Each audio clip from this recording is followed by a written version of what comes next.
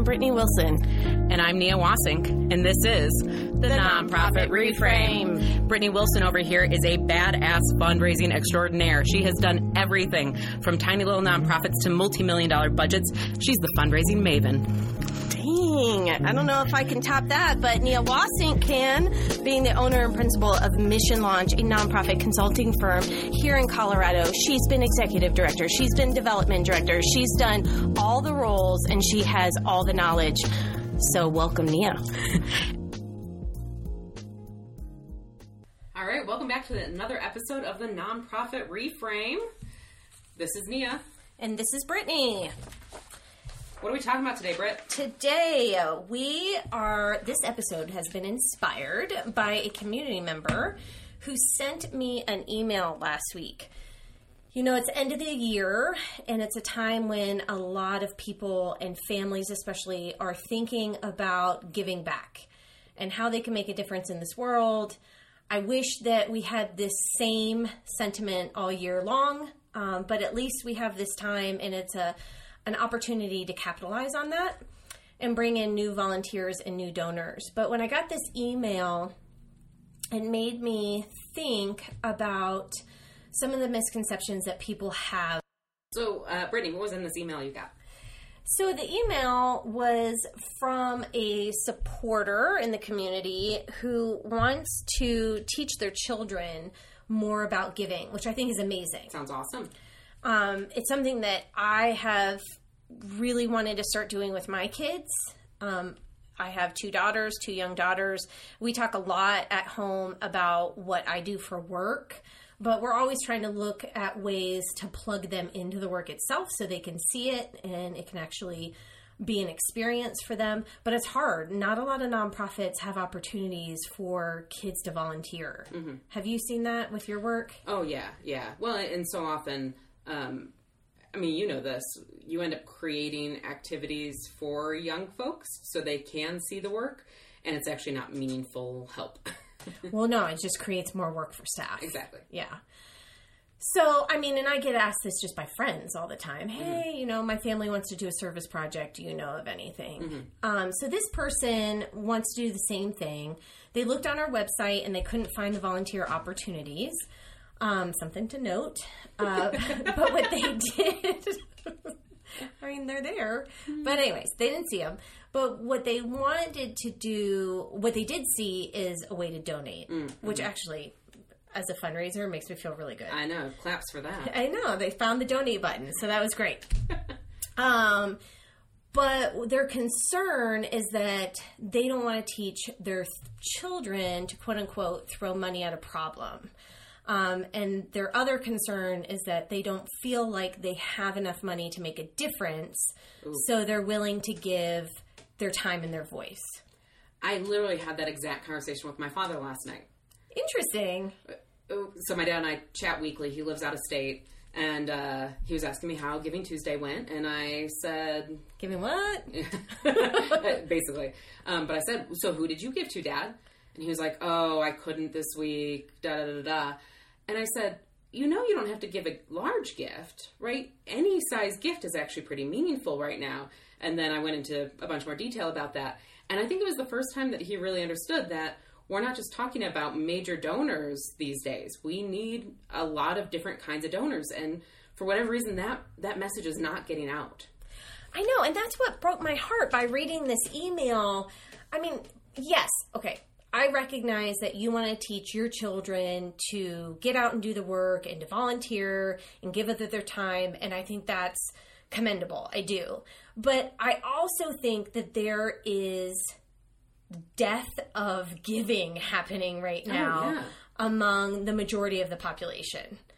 Well, and not to go too wonky on you, but this is something that I'm pretty fired up about right now.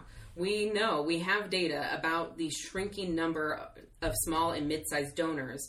And, you know, we get these annual reports, Giving USA and those types of things that show that philanthropy is pretty steady. Well, that's because our big donors are actually making up for the loss in small donors. And many of you might say, well, that's fine, right? Sure, I want that $100,000 gift. Right. Well, what that means, though, is that philanthropy now is in the hands of an increasing small number of people.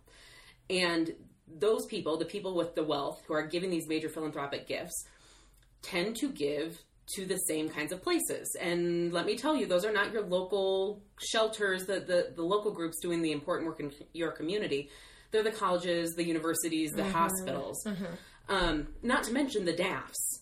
I mean, in the last 5 years, the money, the amount of assets in donor advised funds has gone up 73% in this country. That's incredible. So when you've got one type of person, typically, I'm obviously making a generalization there. There are plenty of other people who have wealth, but we know the majority of them are a certain type of person, and they're giving to certain types of charities. And quite frankly, I don't want the Jeff Bezoses of the world telling my community what's important. Yep. I want my neighbor down the street who's giving to the same nonprofit I'm giving to, because we both care and think it's an important part of our community. Well, did you just see that episode on the Patriot Act? Ooh, I loved that episode on the Patriot Act. If you don't follow that show, definitely check it out, especially the last episode. It's on Netflix, and it's about big philanthropy, which speaks exactly to this point. And one of the examples that they gave in that episode, which I thought was so poignant, was around Bill and Melinda Gates in Washington really pushing for charter schools.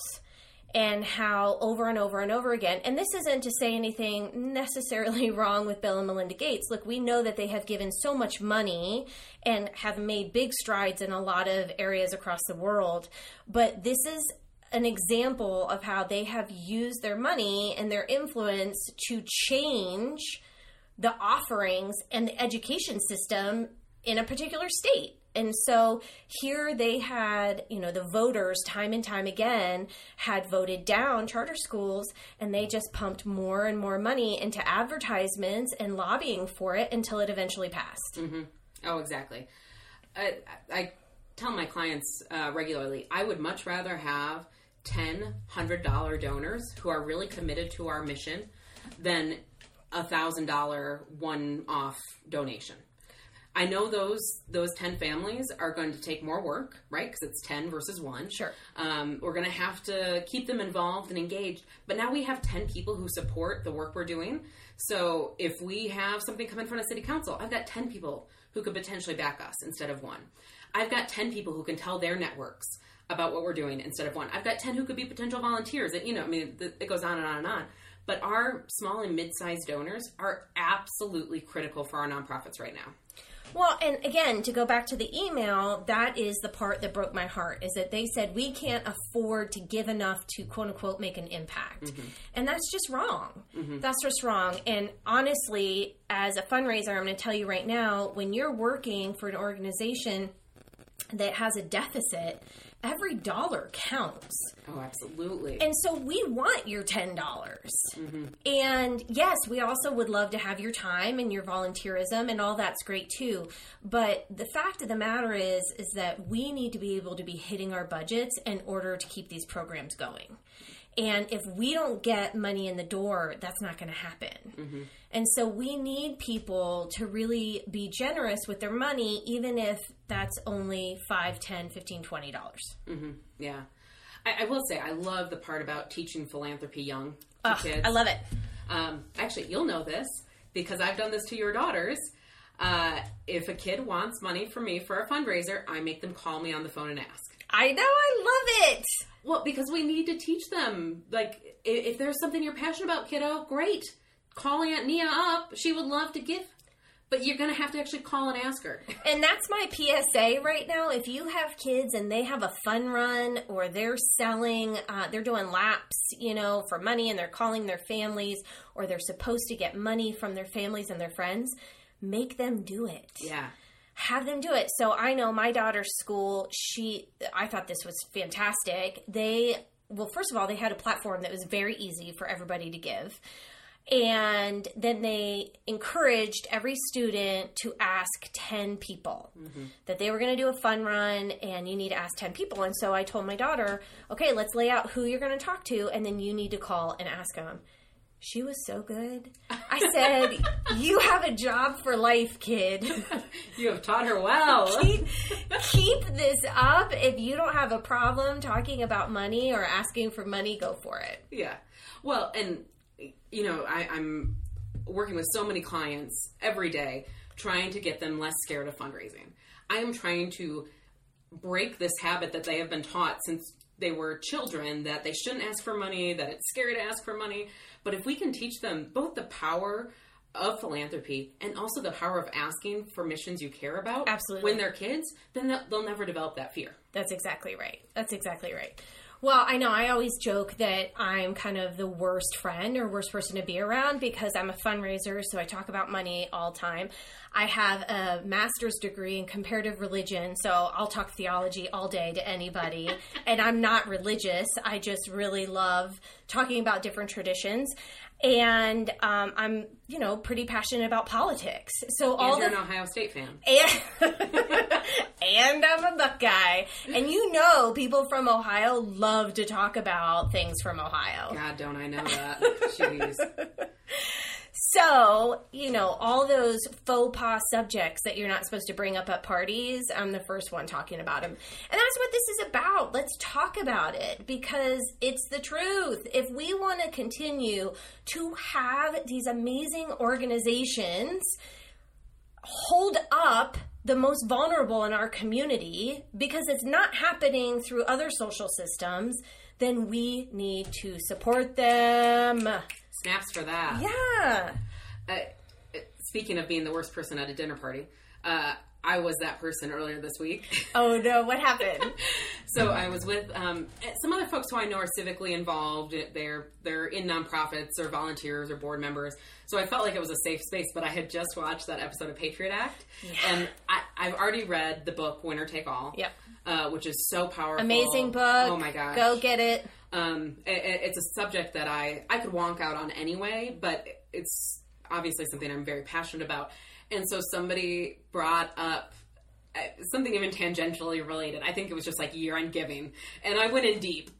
Just like, this is why things are wrong with philanthropy and DAFs. And by the end, you know, people are like grabbing their wine glasses and slowly wandering away. But it's so true. I know. I have done the exact same thing. I think this podcast isn't helping. No, it is because not. My soapbox has been following me around everywhere I've been lately. And I just jump on top of it and I start preaching. There's a lot to preach about. There's so much to talk about. There's so much to talk about. And getting back to DAFs and how they're kind of this double-edged sword. I mean, it is great that people have this mechanism where they can give money into, but what are they doing with that money? Sitting on it. Nothing. Well, actually, did you see this week in the news what Schwab Charitable did? No. So they are one of the largest holders of donor-advised funds across the country. They, and any organization like Schwab, like your local community foundation, anybody who holds the donor-advised funds, they have a certain level of due diligence. So if you say you want to give to an organization, the foundation has to research and make sure that they're an eligible 501c3 and yada, yada, yada. Anyway, so Schwab came back and pulled all their outgoing contributions from NRA and NRA-related organizations. Really? Now, of course, they've come under a lot of fire for this because people assume that it's actually because of the work they do, but it's because they're under investigation by the IRS. Uh-huh. But it's an important thing to note that, you know, there is a really important role that those DAF fund holders have to ensure that funds are being used well. Some will go further. There was a group out east that said that they would stop allowing contributions to organizations that were anti-immigrant. Wow. So they can take real social stances, and I don't think enough of them are. Yeah.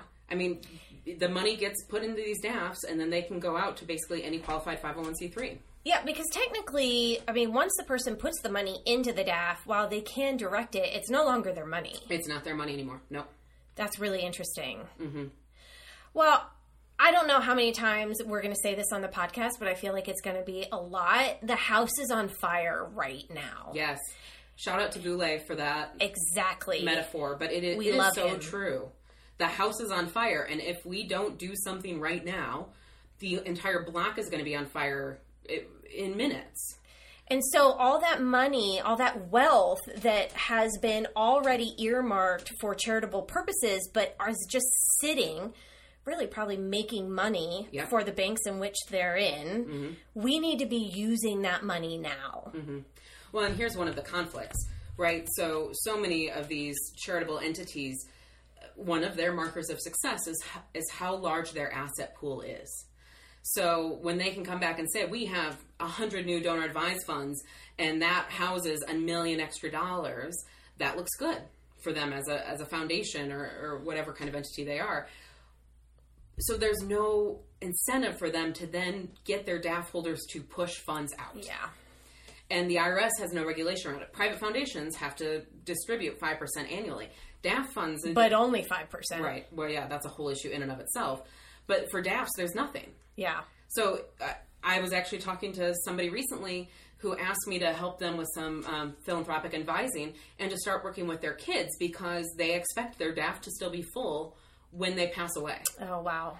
And my immediate response back was, that's wonderful that you're trying to set your kids up to be philanthropic.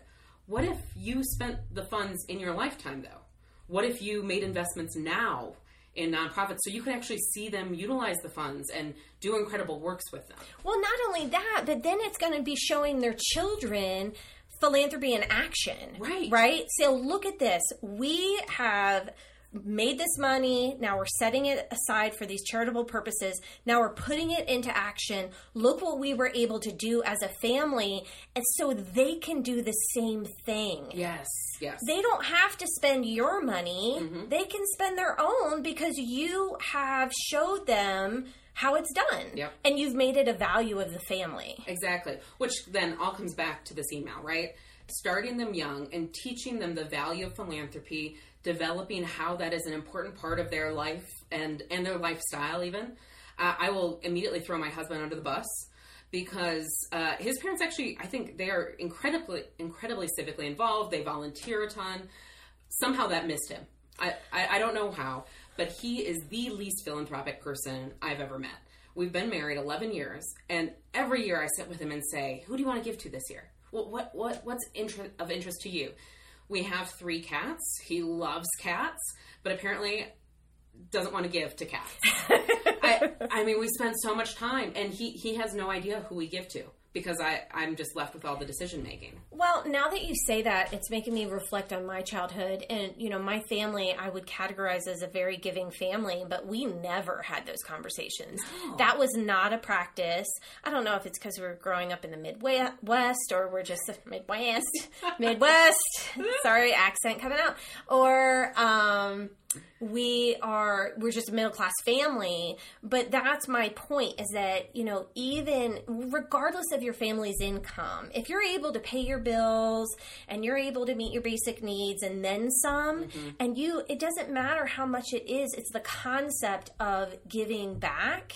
Well, and it's so funny. I was listening to this podcast earlier today and they were even, I'm curious of what your thought about that. They were talking about how even just the giving back is not even such a great term for it. Yeah, because it assumes a transaction, right? Exactly. I get something and now I'm going to give back. Exactly. But, again, it goes back to the fact that if we want these organizations to be able to continue the services that people are relying on, people in your own community are relying on, then we need to help support that as a community. I was actually working with a client recently. They do homelessness services, a wide range from emergency to longer term housing. And they started providing an opportunity for people when they're making rent checks to include a small donation. And at first, you know, the staff are like, oh my gosh, why are you asking our people for donations? Go ask the rich people. And we were able to pivot and say, actually, it's a really empowering thing to say, even if it's an extra $2 a month, I believe in the work you're doing. And so I want to donate. I want to be part of that philanthropic class. Yes. Right? It isn't just the wealthy who get to decide what charities are worthy. Me, going through this program, I recognize the benefit and I want to support that. That's awesome. I think we need to recognize that there's real empowerment in philanthropy as well. I know. I just want a new rebirth of giving to happen, and I'm not sure how that happens. That. Yeah. Rebirth of giving. Rebirth of giving. Hashtag rebirth of giving. No, I'm just kidding. So, but I really do. I mean, I know that I am biased. I've worked in this sector my entire career. I'm so passionate about it. I've seen the work firsthand. I don't know what communities would do without these organizations. And I just feel that it is everybody's duty to do that. And maybe that's wrong. And I recognize everybody has different financial situations. But if you're in a place where you can make that gift, no matter what size, I think we should, because otherwise these organizations are going to crumble and we're going to have a lot bigger social problems on our hands. Mm-hmm. Can we go back to the email for a minute and talk about the part where they say they don't want to throw money in it, right? Like this sense of wanting to volunteer instead of... Thank you for bringing that back up. What do you think about that? Gosh, that just kills me. And reaffirms our decision to do this podcast.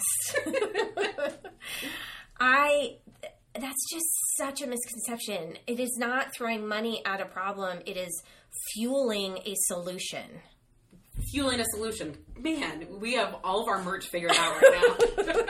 Hashtag fueling a solution. But it's so true. And I think this gets back to the whole, like, money is such a taboo thing. So throwing money at a problem seems dirty. Right. When actually that money is absolutely critical and part of this bigger picture, and you can be part of it through your contributions. And I want people to stop thinking in those contexts. Me too. Preach.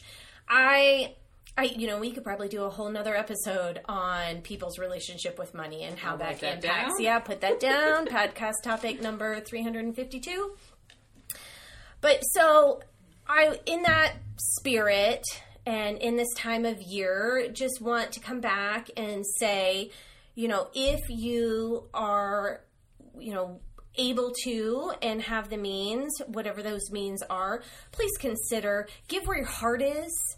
I mean, think about, and that's the thing. There's so many different amazing organizations out there. If you have cats and you love cats, Nia's husband, who should be giving to cat charities, you have that option, and you can make it such a fabric and a value within the fabric of your family. Mm-hmm.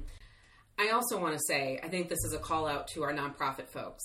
We have focused so much on major donors that we forget our low and mid-range donors. So as you're thinking about how you're going to acknowledge people giving smaller gifts, as you think about your stewardship plans for next year, make sure you have a plan to really ensure that these donors are brought into your mission, into your programs. I mean, we see massive donor attrition.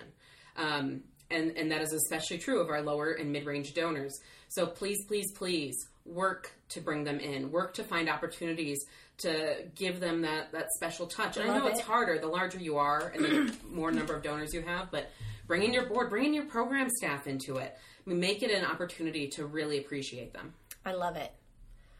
Well, thank you so much for joining us today. This concludes our episode, and we will see you next time. I don't know. How do we end it? This concludes the recording at the tone. We'll say it again. Please subscribe. Follow us on socials. We're on Facebook, LinkedIn, Instagram at Nonprofit Reframe. You can email us at nonprofitreframe@gmail.com. It doesn't matter what generation you're in. We have the social channel for you, so check us out. We'd like to thank our sponsors, Mission Launch, a Colorado-based nonprofit consulting firm focusing on fundraising and board governance. You can learn more at missionlaunchco.com. And Jake Walker Music, who provides our theme music. You can find him at jakewalkermusic.org. Thank you so much.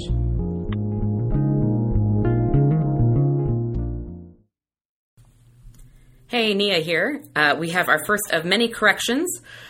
in this episode, I mistakenly called this incredible book Winner Takes All, and it's actually Winners Take All.